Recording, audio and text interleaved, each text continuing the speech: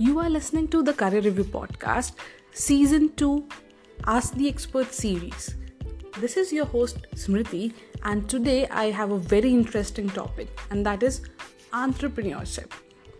It's something that I'm really passionate about, and I do see a lot of buzz around this thing lately, and a lot of people have been talking about this. I do see a lot of people gradually shifting towards entrepreneurship. The government organizations are also moving towards it. So why not us, right? I mean, we need to discuss this. So for today's episode, specifically, I thought, why not bring somebody who has actually been there? So our guest today has great academic credentials and has been part of multiple startups as founder or advisor ever since a very young age. I mean, he's still young, but he has been doing this since young. So his name is Bhartendu Verma, and you will hear us chat for almost an hour. Trust me, guys, I know this is a value-packed interview. So before we get into the conversation with our guest, I want to remind all of you that we have a great community of our listeners on Facebook, Instagram, LinkedIn, and I will leave all the links in the description of the episode. So do check that out. Come connect with us. Any feedback, any suggestion, anything is highly appreciated. You can come and be friends with us and our community that's ever growing. We do interesting topics, games, discussions, and a lot of insightful content that's there. And also, we give opportunity to our listeners to ask questions from our experts who will be featuring on our show next. So we reveal who is going to be on our episode next, on what topic. You can send your questions and we ask those questions at the end of every episode from our expert. Isn't that amazing, right? So moving ahead, let's hear it from today's guest, Bhartendu Verma, who is recently announced as LinkedIn's Top Voices Next Generation.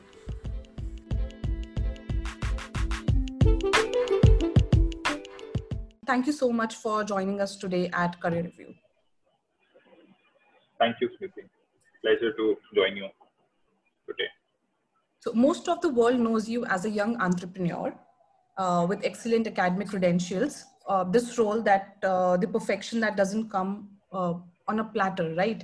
So if there is one aspect or maybe one myth that you could debunk, what would that be about achieving what you have till date?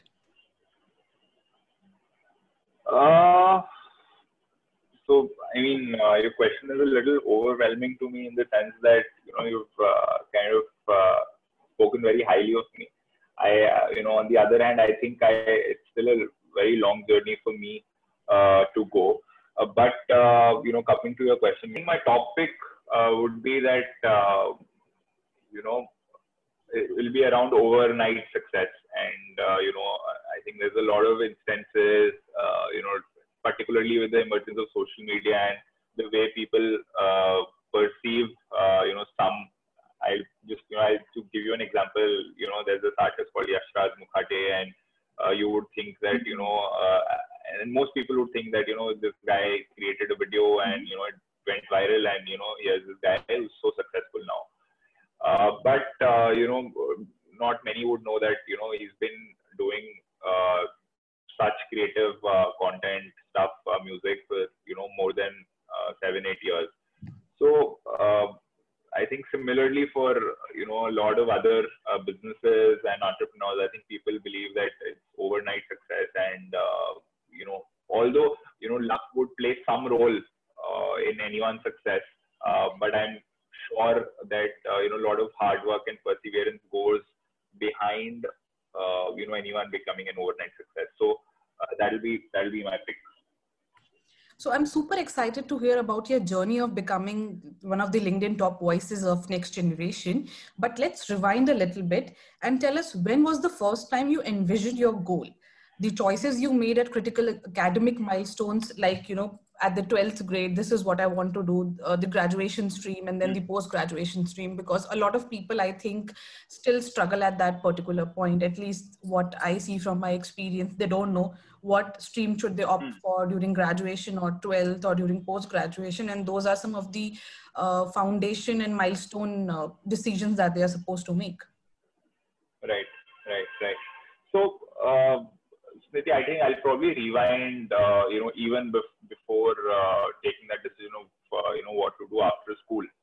I think, I'll probably try to narrate this in the form of of how things actually happened. And towards the end, I'll try to, maybe concise and, maybe pick up top 2, 3 insights and learnings that I've had throughout this experience. So I believe I was in class 7th or 8th, is when, I happened to go through newspapers, and, I'm from Delhi. So there used to be cutoffs of all Delhi University colleges in the newspaper, Right. and you'd see one full page with all the cutoffs. So I would always see this one college would have, the highest cutoff, and the Sri Ram College of Commerce. And yeah, I mean, so it looked, like an aspiration. It looked like a far off dream. As a student, as a school student, I was fairly introvert. I was fairly average in terms of academics. But I think one thing that I was able to identify really fast was what was it that I liked doing or liked studying, and what was it that I did not. So particularly physics and chemistry were 2 subjects that I did not really enjoy studying. And this I'm talking about when I was in probably class 7, 8 or something, right? Another thing that I identified very strongly with that I really liked doing was mathematics, right? And to some extent economics when we got introduced to it. So I think, two things. I mean, one insight from here, right, from this piece is simply that it's very important to identify what is it that you like and what is it that you don't like. Because, if you path, if you charter a path for yourself in the areas that you like doing, you'll always be a little more motivated. You'll always have a Absolutely. lot of drive in you versus things that are just, pushed onto you, or things that you're taking for the sake of taking, or things that you're taking because most people are doing those things, right? So when I had to decide for my stream, it was extremely clear that I wanted to take up commerce because I did not feel a lot of appeal in subjects of science, also as well as in subjects of humanities. So that happened. And of course, as a commerce student, I had that aspiration of getting into Sri Ram College, and I was lucky and fortunate enough that things worked out well for me, and I got a percentage that could take me through the cutoff. From there, I think, I'll probably also talk about one tipping point, and again goes to when I was in school, that, I I was in class 11th, and we used to have, elections in schools Mm-hmm. for prefect positions. Mm-hmm. And, there's a simple structure. I'm sure it'll be common to a lot of your listeners as well, and in their schools, where, there are prefects, there are school prefects, and there are house prefects. So, I was eligible to become, to contest elections for a school prefect. I'm talking about the head boy position. And at that point in time, I really did not have that sort of confidence or courage in me to, even try to contest that. And I ended up, although I ended up contesting elections for the house position, I got elected, and then had a great run in that one year. But then that one thing, kind of stayed with me, that, I did not, I had a lot of regrets about it in the next one year at school, that, I did not have the courage to do it. When I went to college, I had this entire episode in my mind, and I really wanted to take up leadership positions. In my second year, I ended up starting a new society in college. I became the founding president of that club called the Ideation Cell. It's still running in SRCC for the last 6, 7 years. So, that kind of became a platform for me to eventually contest elections for the post of president, Students Union in SRCC. which was a very coveted post, and it's a very hardly fought election. And I mean, to a lot of your listeners who would have a sense of how Delhi University politics and elections are, it becomes really intense. Right. So, I mean, that was again like a very milestone experience for me, because, the entire process of contesting such a large scale, intense election, to that entire experience you get after you get elected, when you're handling, a huge sum of money in terms of budget. You're handling about a team size of about 350 students from your batch, from two batches junior, and all the exposure and experience that you get. So, this happened. So that way, kind of leadership became, taking up leadership positions. This, and then later on, when I joined IMA, I again contested elections, got elected as a batch representative for the class of 2021. I think all of this is an offshoot of, that one regret moment, or that one tipping point that I had. So I think, yeah, I mean, one insight that I can take from here is that, you will eventually succeed in things that you really want to do. And failure, probably, not being able to do it at the first go may not become a hindrance later on. So that's another insight that I draw. Another, important decision-making point, I think, in my life, when I was in college, in my undergrad, I had to choose if I wanted to do my startup full-time immediately after college, or whether I would want to do a job. I decided to do the latter. I said that, because the entire, so I started my entrepreneurship journey when I was in my first year of college in SRCC. So I was 18. I started, I started with a local infotainment blog. It's called Dwarka Wala. Right, I basically started a Facebook page. It grew fairly popular in those times, and I'm talking about 2014. Those are the times of Facebook, when Right. Facebook was very dominant. And yeah, so I mean, I started with that. I was working on that while I was in college. At the same time, I met a couple of my friends who were in the initial stage of starting an e-commerce store called coverstar.com. I ended up joining as a co-founder and in charge of marketing and growth. So, I'd been working on those two babies for, the entire 3 years of my college. But then, I thought that I was probably becoming, a little complacent, in the sense that I did not have exposure, or I hadn't been in an environment where I was working in a relatively larger organization, or in an organization where I was, where I was joining as an associate or as a subordinate, and I had some sort of guidance from veterans. So I said that, probably now is the time for me to start working with someone else, or start working with another company or startup or a large organization that I believe in.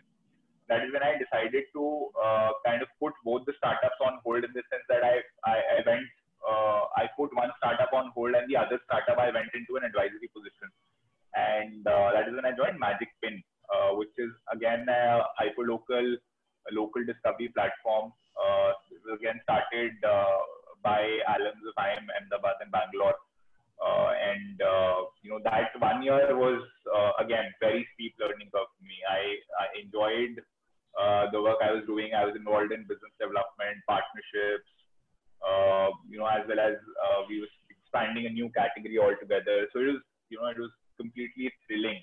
And the kind of mentorship that I got over there, again, helped me a lot in terms of building my perspective.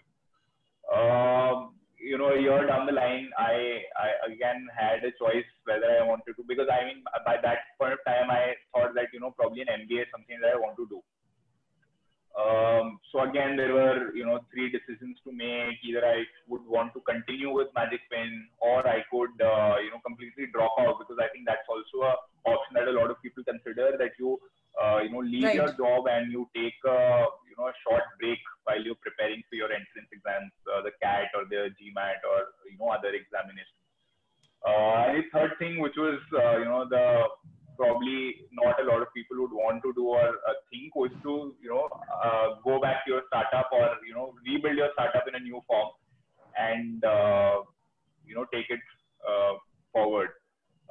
So I again chose the third option where I went back to my first startup, changed the business model a little, started with the local newspaper for that local blog, hired a team of about 10 people, team size eventually expanded to 30 people with a lot of interns and local residents from Dwarka, the place that I was from.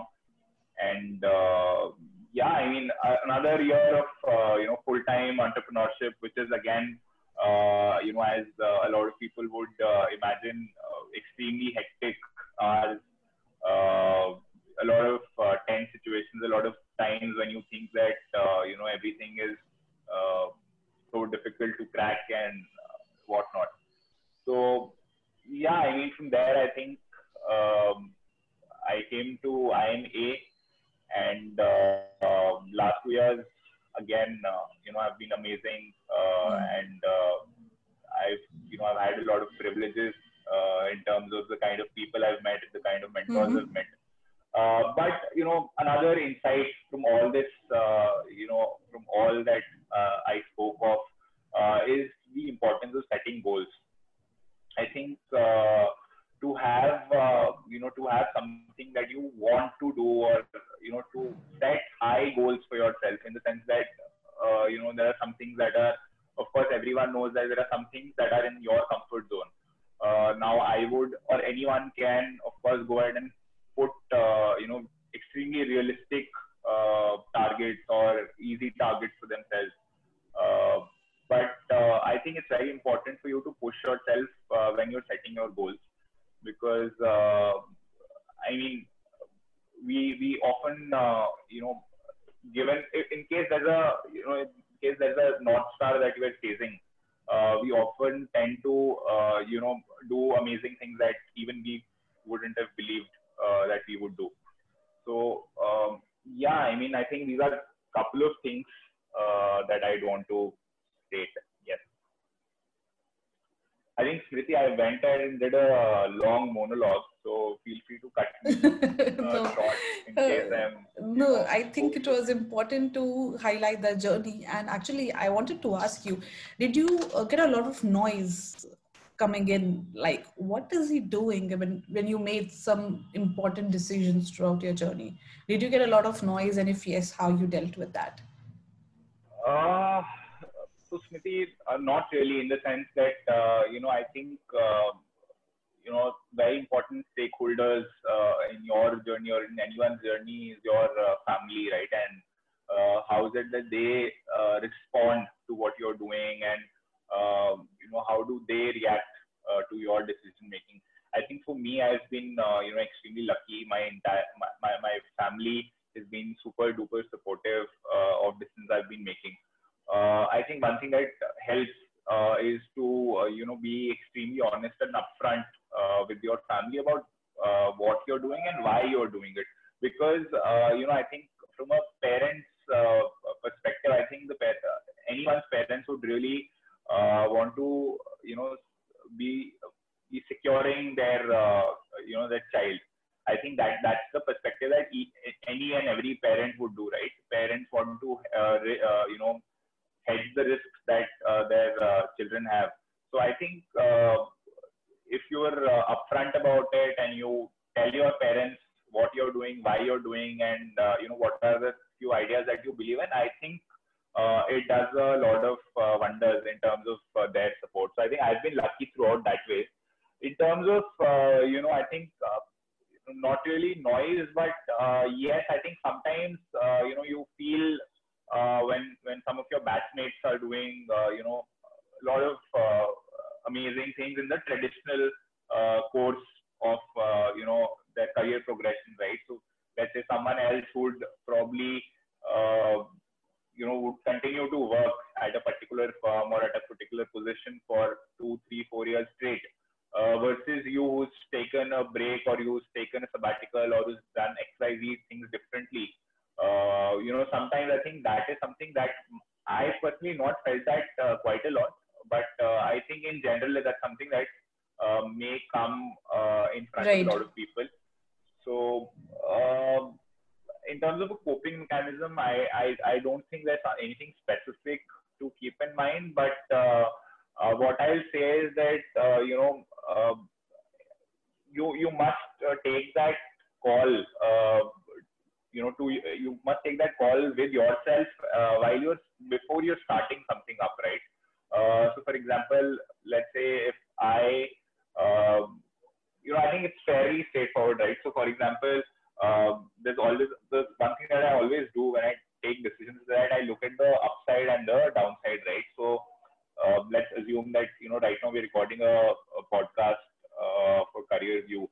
Now, let's assume that I would say that yeah, I mean, let's think of the upsides of doing this podcast, right? For you and for me, upside is that probably a lot of people are going to listen to this and they get some insightful takeaways, and it's like we both of us feel happy that this podcast was of some use, and yeah, hopefully it goes towards improvement of lives of some people. So I think that's a huge upside if I look at it, right?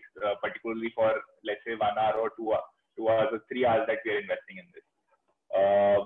Downside, what's the downside? I don't really see a downside. Probably a lot of people listen to it. They end up wasting their time. But I think that's not a bad downside, right? I think if people don't like it, they'll probably close, listening to the podcast anyway. Yeah, so I mean, therefore, I think for me, it's a simple call. It's a straightforward decision that yes, we should do this podcast.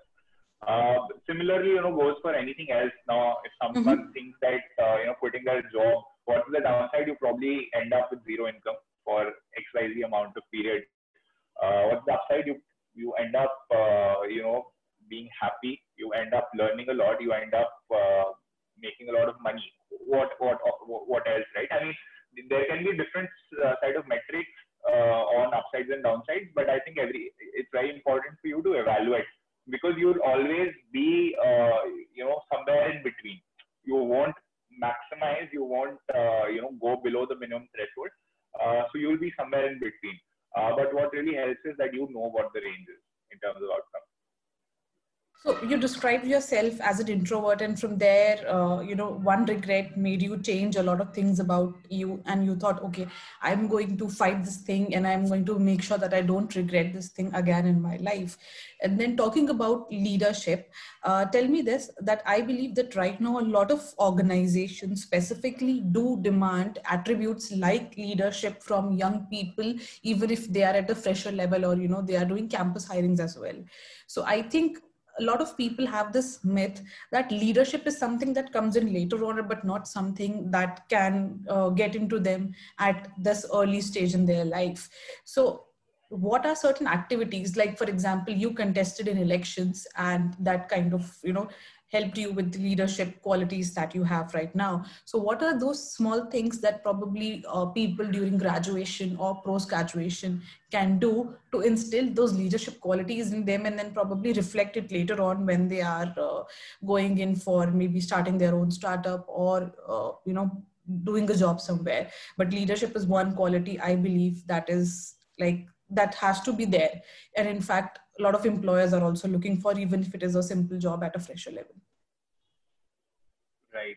That's a very good question, Smriti. I think so. I think it's fairly the way I look at leadership. I think leadership is a very simple way of driving leadership is by way of taking initiatives. I think if you think of leaders, I mean, it's a little difficult to kind of pick one person and say that this is someone who's a great leader. But in general, I think leadership comes from you taking up initiatives, and you. I think it's a straight, simple loop, right? So you try something, you either succeed or you fail, and you probably fail, right, in a lot of ways, because When I say succeed, it'll in this case mean that you end up doing something with complete perfection, which usually, which is a rare thing to happen. So you try something, you succeed or fail. When you fail, you take up learnings from that entire experience. You improve and then you try again, right? You either try the same thing the second time or you try something similar, and all of that loop kind of continues. So I think that's that's a simple way of looking at how do you approach leadership and how do you improve on those things. On another part of your question, I think yes, leadership is not particularly something that is tied closely with the position that you're at. It's not restricted to someone who's the president of a students union or to someone who's a manager at a firm. It is something that that can be exhibited, can be participated in at all levels. In the sense that when you are think of simple daily things that you do, and at some point of time you'll realize that leadership can be associated with any of those things. When you think of a typical Indian family, what the fathers or the mothers of the family do in terms of planning their monthly budget, that I strongly associate that to leadership. I strongly associate when there's a friends group, there are some people who will always kind of take the lead in terms of creating plans of where do we go for a trip and how do we go about that. I associate that to be a strong trait of leadership. Correct. So it's not always restricted to a formal position. I think that's kind of a myth that some people associate with leadership. So if I talk about myself, going back to my college days, I remember when teacher used to ask a question, I think there would hardly be anybody who would actually raise hand and say, yes, I want to answer that question. I think that's, a simple way to start working on your leadership when you are in college, that you just raise your hand and say the answer, even if it is right or wrong. Nobody is going to punish you for that. But if you start raising that hand at, just a simple situation, in such a simple situation, I'm sure you will be able to push yourself to do something. And then there are so many activities during college, so many contests that you can do. They always encourage you to create clubs. Like you said, you created an ideation cell at that point of time. I'm sure, the college authorities, they always encourage you to do such things. And then there are so many people, like-minded people around you that are always going to, work with you eventually. They'll look up to you, okay, he has done something like this and probably I should do something like this as well. So there are those simple things, I think, in college life, and whether it is graduation or post graduation, no matter what college you are in, but probably will be there, such some opportunities that you have to push yourself and say, okay, yes, I am going to do that. So when I started this podcast, for me, again, it was the thing that, okay, I might have to learn everything on my own. I don't know anything about this thing.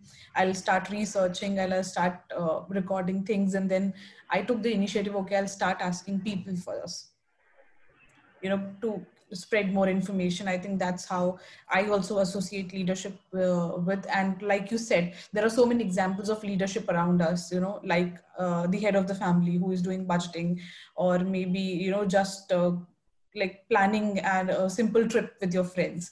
Again, that's something leadership, and I'm sure a lot of people will be able to associate with such simple examples in their day-to-day life. And coming back to my next question, so how does a day in your life look like, juggling work on your startups along with your regular studies? So I am assuming you're asking about a typical day at a B school. I mean, you're talking about my current day Right. plan, right? Right, like with your studies and all the other initiatives that you Yeah. have. Yes. Yes. So yeah, I think Smriti, a typical day in a B school, again, I think because you've also done an MBA, you would also relate that it's fairly hectic in the sense that you would have regular classes, you'd have typically you'd have a lot of pre-work in terms of pre-readings that you have to do for a class. You'll also have some sort of assignments and preparations, because exams are very very frequent uh, while doing your MBA. So I think that takes up a significant part of my day. Apart from that, I think I dedicate, I've kind of compartmentalized the way I look at my day. So I've, for myself, I've taken out a specific period of time that I'll spend on, kind of reviewing or, discussing with people on how the startups are going. One of the startups I'm in an advisory role, so that the time that I spend again goes further down, where I'm just I just stay updated with what's happening, and sometimes chip in with things that I would want to see changes in. That's there. Apart from that, yes, I think I've also taken up a couple of more initiatives while I've been at B school.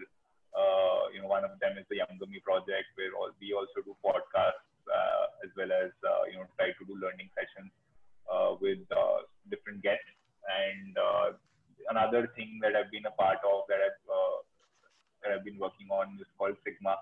It's an independent student think tank where we have students from more than 12 different colleges, different IIMs, different IITs who work on governance related issues. And more recently, during the lockdown, we started with a helpline called the Ekatra helpline, which was basically aimed at helping daily wage workers on finding jobs in Delhi NCR.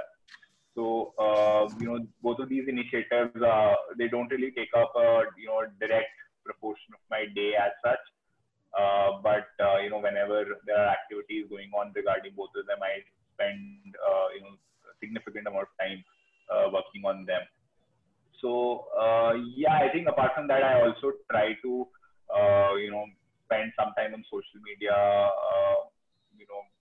just catching up with people and just staying up to date with what's happening. And last but not the least, I try to do some sort of physical activity in terms of playing the sport or just going for a walk or jogging or running. Because I think that's also extremely important to do in terms of keeping a healthy body. So yeah, I mean, it's very difficult to kind of put the number of hours that you dedicate or time slots to particular things. But yes, I think I try to juggle between all of these things. And one thing that really helps is making a plan for the week on what are the things that you want to achieve in terms of all these 4, 5, 6 things that are there. So yeah, I think that's about. So if somebody asks you about pushing the start button on an idea that they have, so would you advise them to wait until their studies are over, or would you advise them to start with it right away? Smriti, so at least the way I look at this, I think typical working on on any idea, right? Will involve investing some time, right? It will also involve, I think time is the major constraint usually. And it will also, of course, if you want to go ahead and not just think about it, but actually execute it, it will also entail some amount of risk and some amount of opportunity cost, right? Because you will, when you work on that startup, you're probably not doing something else. And specifically, if I talk about people who are working, right? So if you want to do a startup, you'll probably leave your job, and that comes with a lot of repercussions in terms of your financial stability, in terms of other aspects of your life. But so yeah, so I think with when you want to do work on any idea, when you want to work on any startup, I think the earlier that you do it is better. And when I say that, I particularly mean that when you're in college, if you think about it, there is a lot of room in terms of time that you have at hand. At the same time, you don't have, any sort of financial obligations. And I think that's true for a lot of people. I can't say that, it's the same for everyone. But of course, everyone has different circumstances, and different consideration factors. But in general, I would say that you have less financial obligation either way when you're a student. So I think these two, three reasons, and at the same time, I think you have a lot of access, right, in terms of your friends, your batchmates, your professors, in terms of mentorship, right? So you're in an institutional setup that kind of, keeps you in a safe, protected environment. At the same time, your risk-taking appetite is usually higher than what it would be, 2 years into working, or probably a couple of more years when you have your own family or something to manage, right? So therefore, for these reasons, I am a strong advocate of students starting to work on their ideas at the earliest. And to actually add on to what you said, I also believe that you are the richest when you are in college and in the first year after college. I think you are the richest at that point of time. Whatever you have, whether it is your pocket money or your allowance or something that you're earning part time, it is all yours. I remember when this is my experience, and I remember being the richest, during that particular stage, because as you grow older, then you get expenses and you have more responsibilities. So, right, like you said rightly, the financial independence is important. And when you are in college, or just right after college, I think that's the time when you are richest in life, despite having a small amount of earning.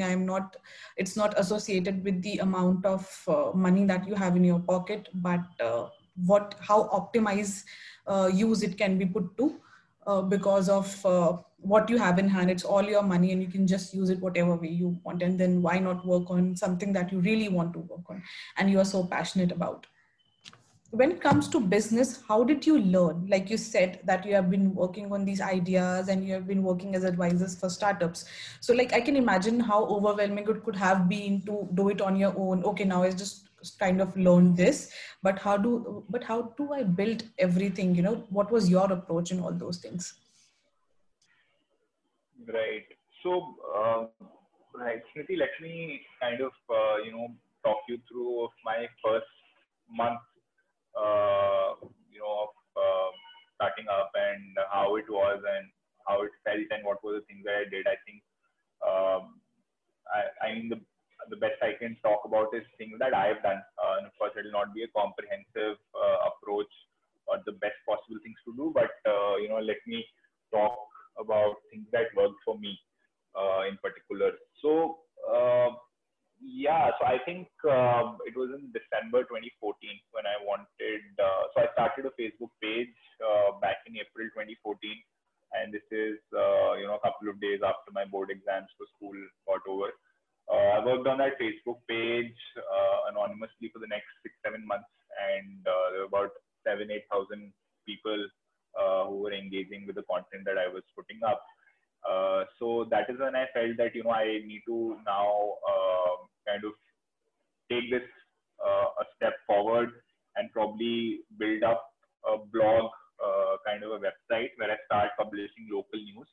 At the same time, I was thinking I'll try to monetize this by way of, because I'm operating with the content for a particular area, for a particular region, I'll try to monetize this by way of advertising from local businesses. So that was the approach that I had. And fast forward to December, yeah, this is the thought that I had, right? And in an instinct, I said, okay, let me go ahead and do this. So, I was a commerce student throughout. I had no clue or no education about how to go about building a website, or I did not even know particular terms, right, about what exactly hosting was, or what exactly, a server was, right, for example. So, and I did not have anyone else along with me. So, I think there are 3, 4 aspects of how I went about doing these things. First, I think I realized that I can't do everything on my own, right? So I try to reach out to my first, to my close network, ask if there was anyone else who's interested, and if they could, kind of contribute in any capacity. Did not find, anyone, that early. So that was another learning that, it's very difficult to kind of engage or onboard people at the at the extremely early stage, right? Because for you to uh, convince or to speak to someone with conviction that they also join hands with you, you'll need to have something to show to them, right? And you can't really have an idea and then get a large team with you and everything starts working. That's a little difficult. So yeah, I remember reaching out to somebody who somebody had reached out to me through that Facebook page that in case I needed help with something, anything related to websites or mobile apps, I could seek help, right? So I reached out to that person. I met him, discussed. I said, this is I don't have money, but I want to do this. And that person was very kind enough to help me at that stage. And we built a website over the next 7 days. In terms of content, I wrote the first 3-4 articles myself and said, okay, let's, kind of start with this. For the next 15 days, there was something called Rahagiri that happened in Delhi. And started back then in Dwarka. So I got hold, in the sense that because I had that community of people online, I posted, help I needed and people who were generous enough to chip in. So I got about a dozen people to click pictures, of strangers in that Rahagiri event, and we kind of, shared an album of about 2,000 pictures on the website, leading to a lot of traction in the beginning. I got some of my friends as well as some other people to join as interns who started contributing with articles. I think in terms of doing sales, right, doing in terms of how do you generate money, I think I still remember the first meeting I went to. I was 18 years old, right, and I went to a restaurant owner, and I started doing a pitch. I wasn't very well prepared, and it was a very bad experience for me in the sense that he kind of convinced me that there's no use of anyone advertising on this website, and there would be there would be absolutely no one who would ever want to pay to get some space on your website. So it was a little disappointing. I felt dejected, but then I think I went back to the drawing board, convinced myself further on why this was feasible, what is the value proposition. Another week, I met 4 or 5 people, eventually ended up doing my first sale of ad space within the first month of website launch. So that happened, and then, things started to fall in place. I think, if I were to do, just summarize this, I want to give some details so that there's more context to the entire conversation. But, first is that, you'll have to try out new things. Entrepreneurship is, not about being in your comfort zone. So you'll have to, get your hands dirty, how they call it, right? You'll have to do everything, and you'll have to learn most of the stuff on your own. Because as an entrepreneur, often you're like the one-man army. Often you are like the one person who's there, who's the generalist in the entire business. So if there's anything, that faces trouble, you're the guy who's there to repair the damage. So that's there. And secondly, I think the importance of reaching out to people for help. I think that is also something. I was lucky enough that a lot of people helped me, in whatever ways that they could. That I ended up, gaining confidence, and everything was in place. So I think back. So tell me, how does a part-time startup help in career progression? How has that worked for you? You said that you were associated with some startups that were your own and somewhere as an advisor as well. So how has those part-time startups helped in your career progression? So Smriti, I think I have never looked at startups in terms of what they'll, how they'll help me in my career, I mean, in terms of how they look on my resume or something. But having said that, I think so. My primary motivation has been to learn new stuff. For example, being a commerce student throughout, today I know I know basics of a couple of programming languages. I know how to develop websites end to end. I know with what of stuff I've done. I've shot about 30 different vlogs, videos in Dwarka, and I mean another multiple places. I've taken a lot, about 30 odd interviews. Um Another couple of things, right? I've taken a lot of interviews. I mean, these are all tangible skills that I have developed by way of working in these startups. I know a lot of technical stuff around, mobile cover manufacturing. I know a lot of technical stuff around printing. I know a lot of stuff about how e-commerce operates. How do you partner, and how do you go about partnering with delivery partners? How do you end up getting a celebrity endorsement out of nowhere and at a minimum cost? So these are all things that I learned working on my startups, and so therefore, if I think of what is it that I've gained, it's a lot of tangible skills. It's a lot of experiences. It's a lot of people, right? I mean, I would know, if I think of my contact book, right, on my phone, I'll probably have more than 500 people that I've met through my startups. I mean, it's a lot of stuff that you gain, right, out of startups. So that's there. Having said that, in terms of career progression, in terms of how it looks in a resume as such, I mean, I think when I interviewed for IMA or for all, for the other B schools that I was interviewing for, I think a lot of my discussions in the interviews was around startups, right? And how was my experience, and a lot of questioning on the nuances of my startups. So I think that's kind of good, because when there's something that you're passionate about, and that is something that is discussed in an interview situation, I think so that my startup is like my comfort zone, right? And I can talk to anyone about my startup for 10 hours straight. So I think that way it was helpful. Even afterwards, right, when you come to a B school or you're applying to jobs or for internships, your startup experience usually is preferred by a lot of firms, right? And this is across domains and across roles that you would want to go for. So entrepreneurship, again, is something that is, I think, preferred by a lot of employers.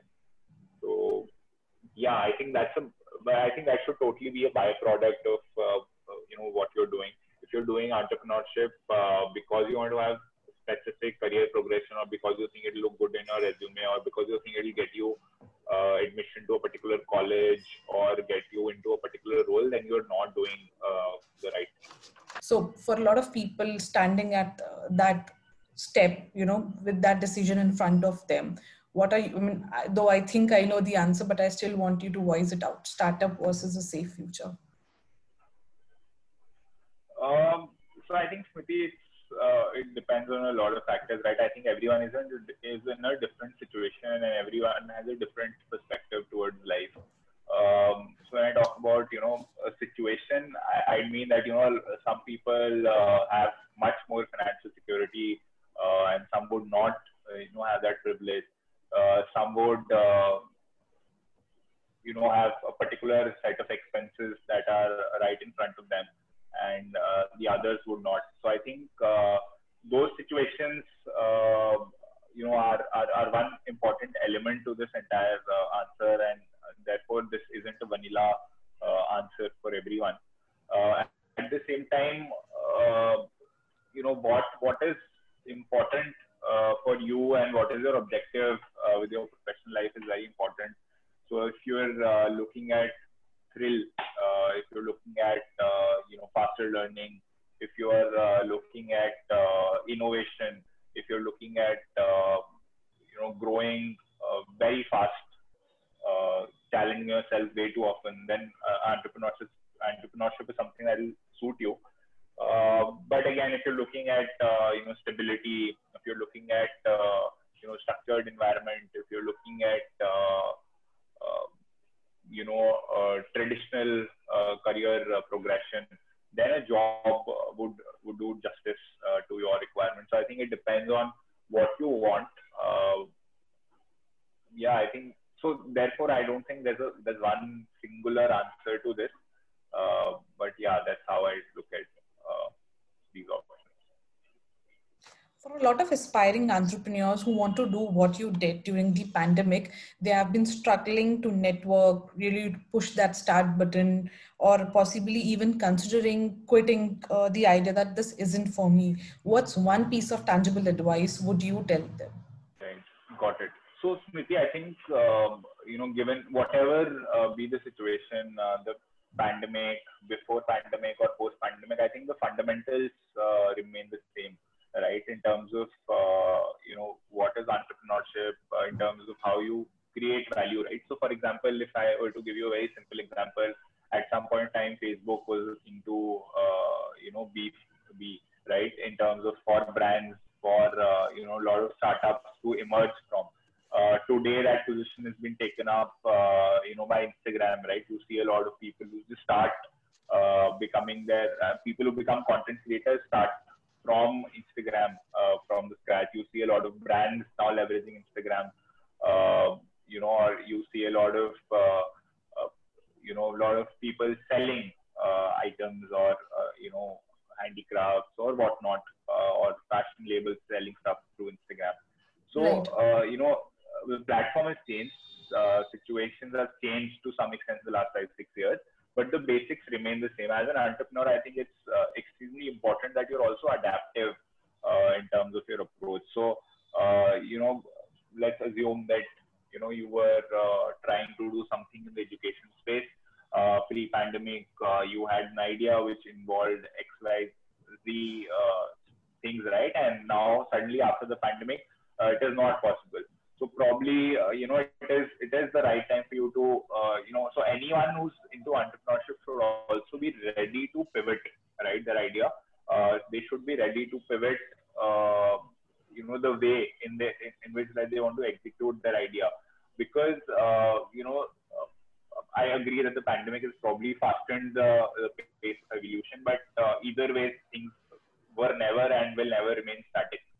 So, yes, I think the beauty of entrepreneurship is that you need to be continuously evolving. You need to be adaptive, and you need to learn uh, and do a lot of brainstorming on a continuous basis. So till you're doing the fundamentals right, till you're doing the basics right, there's no bad time to start. In every problem, in every bizarre situation, there's some opportunity that lies. Uh, Although we'd say that the pandemic was a very bad time in general for humanity, right, and for most people, but you still see that there are, there's Amazon's, or the Adani groups of the world who've kind of multiplied their wealth in terms of monetary things. There are, a lot of content creators who kind of utilize this time and grasp on the opportunity to capitalize on the increased screen time that people had.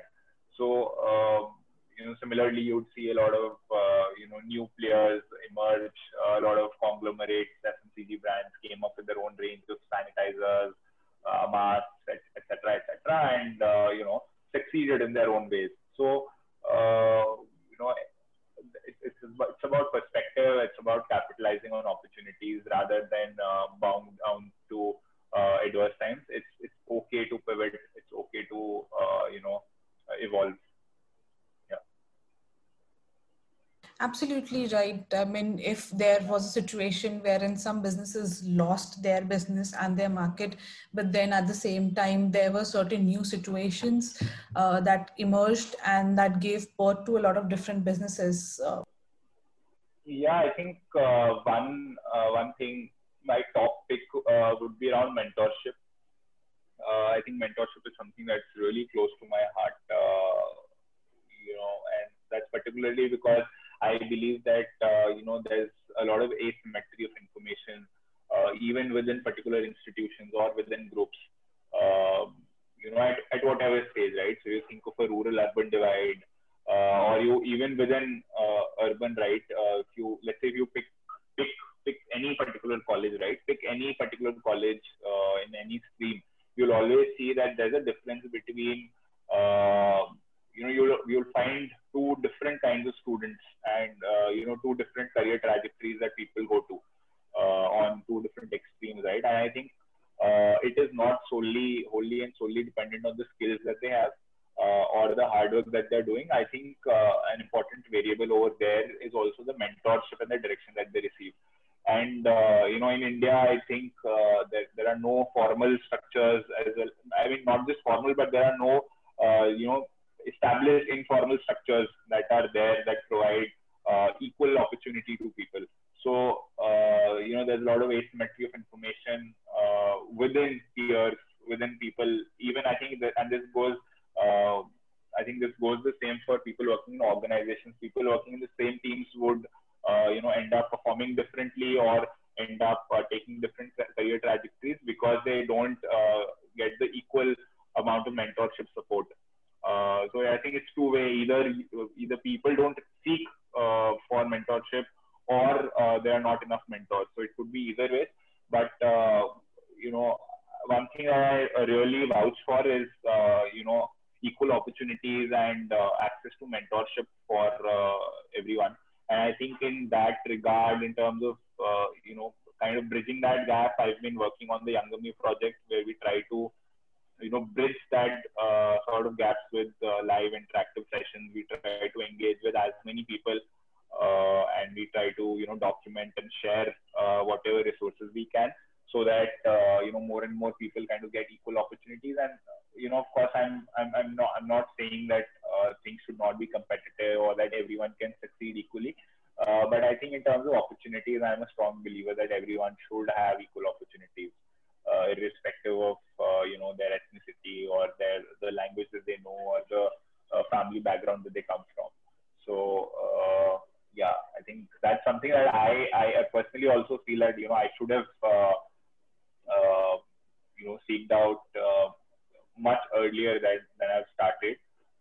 And yes, I think on both sides, I think I think it's responsibility of everyone to kind of provide that mentorship support to their juniors, be it in college or at workplaces, or anywhere else. Yeah. I totally resonate to what you are saying. If I go back to my graduation years, I think, I didn't even knew that there were other options. The school I was from, so they only had the science and commerce stream. So I had no idea that, there is something called as arts also. I just knew that there was something called as arts, but there are so many possibilities of having a career even in arts stream. It's all about medical, non-medical, and then there is HR, there's marketing, then there's accountancy, or maybe, you become a doctor or an engineer for that matter. But then there are so many more career opportunities that are there in the industry, in the world.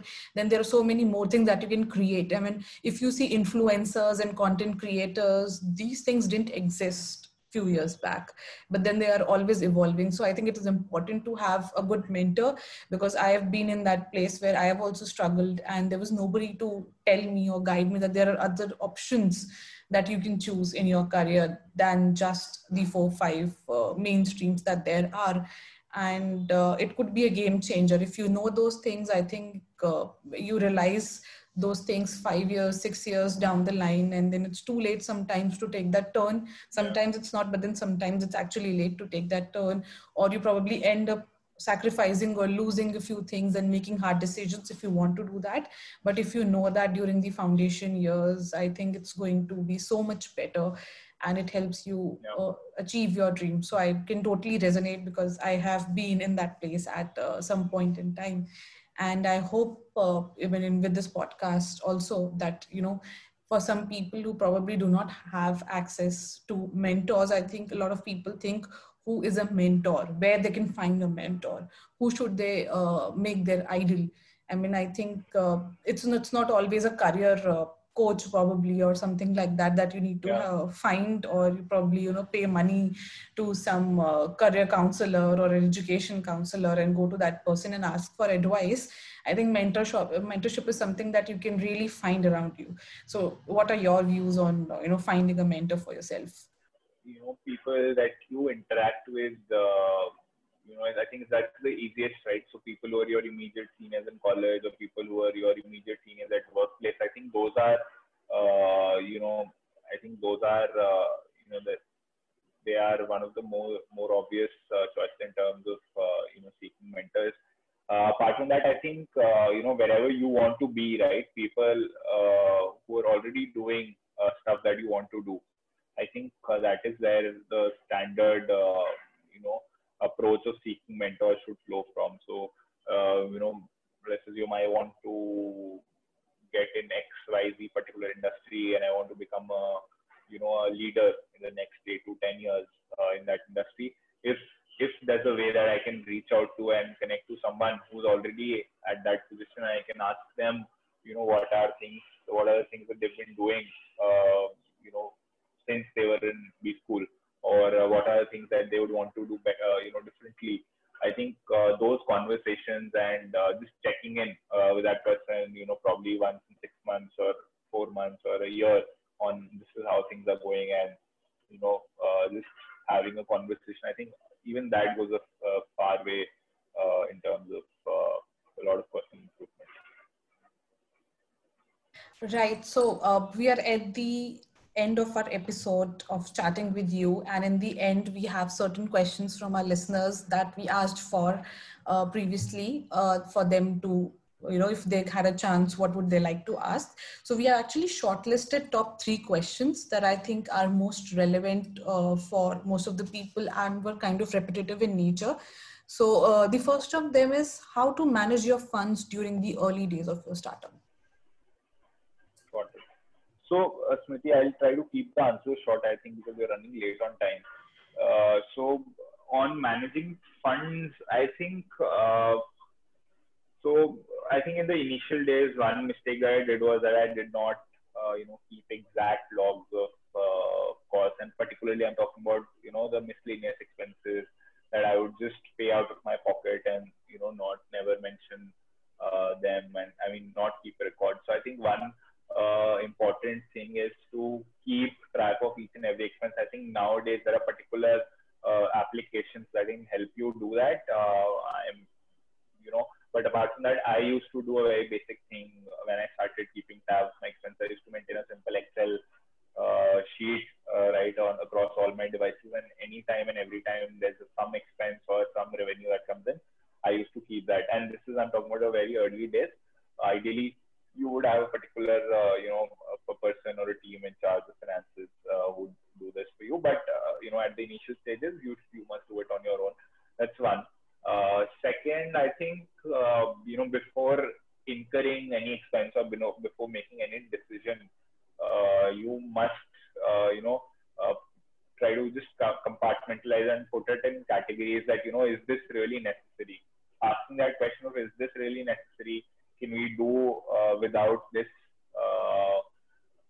I think those are questions that you must ask, because I think prudence is again a virtue, or I'd say a characteristic that is a little underrated when it comes to being an entrepreneur, because entrepreneurship is often about a lot of crisis management, and utilizing the whatever limited resources you have. I mean, and particularly if you're a student, I'm sure that you don't have abundance in terms of resources at hand. So prudence as well as keeping logs, records, are two personal takeaways. How to validate an idea, whether it is worth it or not?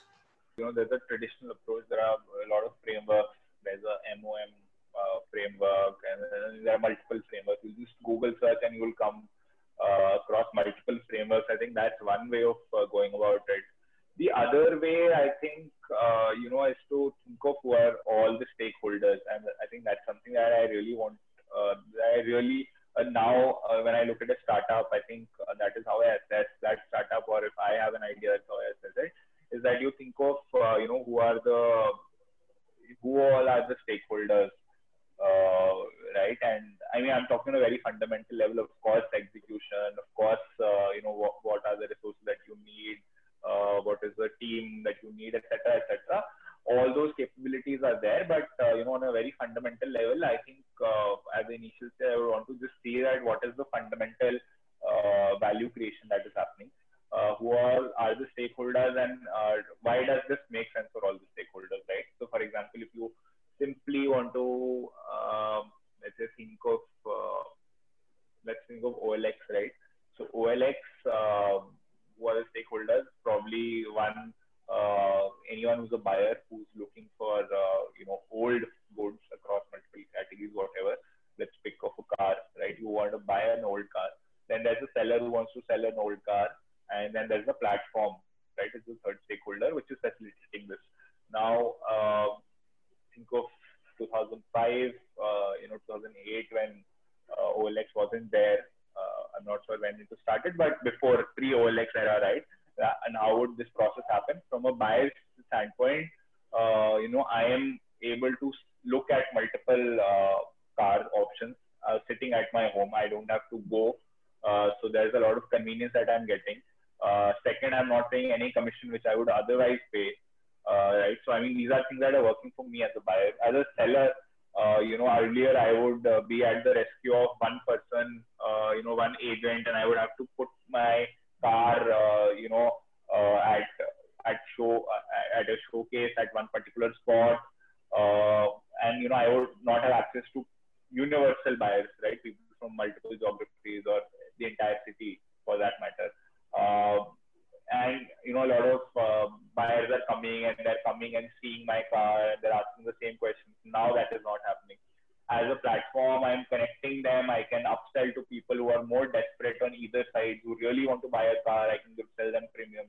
So there's someone who really wants to sell their cars. He'll be willing to pay me a certain amount. I can make it free for a lot of other people and get a lot of traction. So this idea on a very basic fundamental level is making sense for all the three stakeholders, right? There's scope of earning revenues, there's a lot of value creation for all the three stakeholders, and therefore this seems to be a fairly feasible idea. And of course, multiple other factors going behind this. So yeah, I think this is how I would want to evaluate a startup idea. And the last question that we have is the importance of community development for a beginner in the early days of a startup, that you can generate revenue. Right. I think your delivery in terms of a product or a service that you're doing, I think that is, that needs to be put first, because in today's time, it will be rare that whatever you're doing, that you're the only player who's providing that product or service. A customer only come back to you when your delivery, when your product, when your service is of top-notch quality. There's some sort of expectation that you set, right, with all the marketing and all the communication that is before the sale, and then then there's some actual delivery that you're doing. And when there's a match between that expectation and the delivery, or when you exceed the expectations, is only when the customer is going to come back. So, for example, for Coverscarta, no questions asked return policy. We provide lifetime warranty. So we sell mobile phone covers on coverscar.com. So we have a lifetime warranty on the print of the mobile phone covers. Again, there's a no questions asked refund policy. It's like one good customer or one good review can kind of get you two more customers. But one bad review and one unhappy customer can kind of ensure that 10 more people who are coming to try your service out will not come. So I think customer centricity is the key around building a community or building a cult or building a loyal set of customers. So customer centricity, may sound like a generic term, but I think it's at the core of any startup. So much for taking out time and chatting with us today. I hope at least one person out of all the listeners that we have will take inspiration and will be able to take one step ahead. All those aspiring entrepreneurs, I hope they take some inspiration from your failures and success that you have, and they get the courage to take that one more step they were probably thinking about, and just push that button that they were waiting to start on for. Thank you so much, and I thoroughly enjoyed our chat Cheers today. to that thought, Smriti. Cheers to that thought. And yeah, same here, Smriti. Thank you so much and keep doing the good work for the podcast. Thank you Thanks a lot. so much. And I hope people can actually go to the Younger Me project. I mean, I think the name shouts what it stands for, and they'll be able to see more inspiring stories like yours.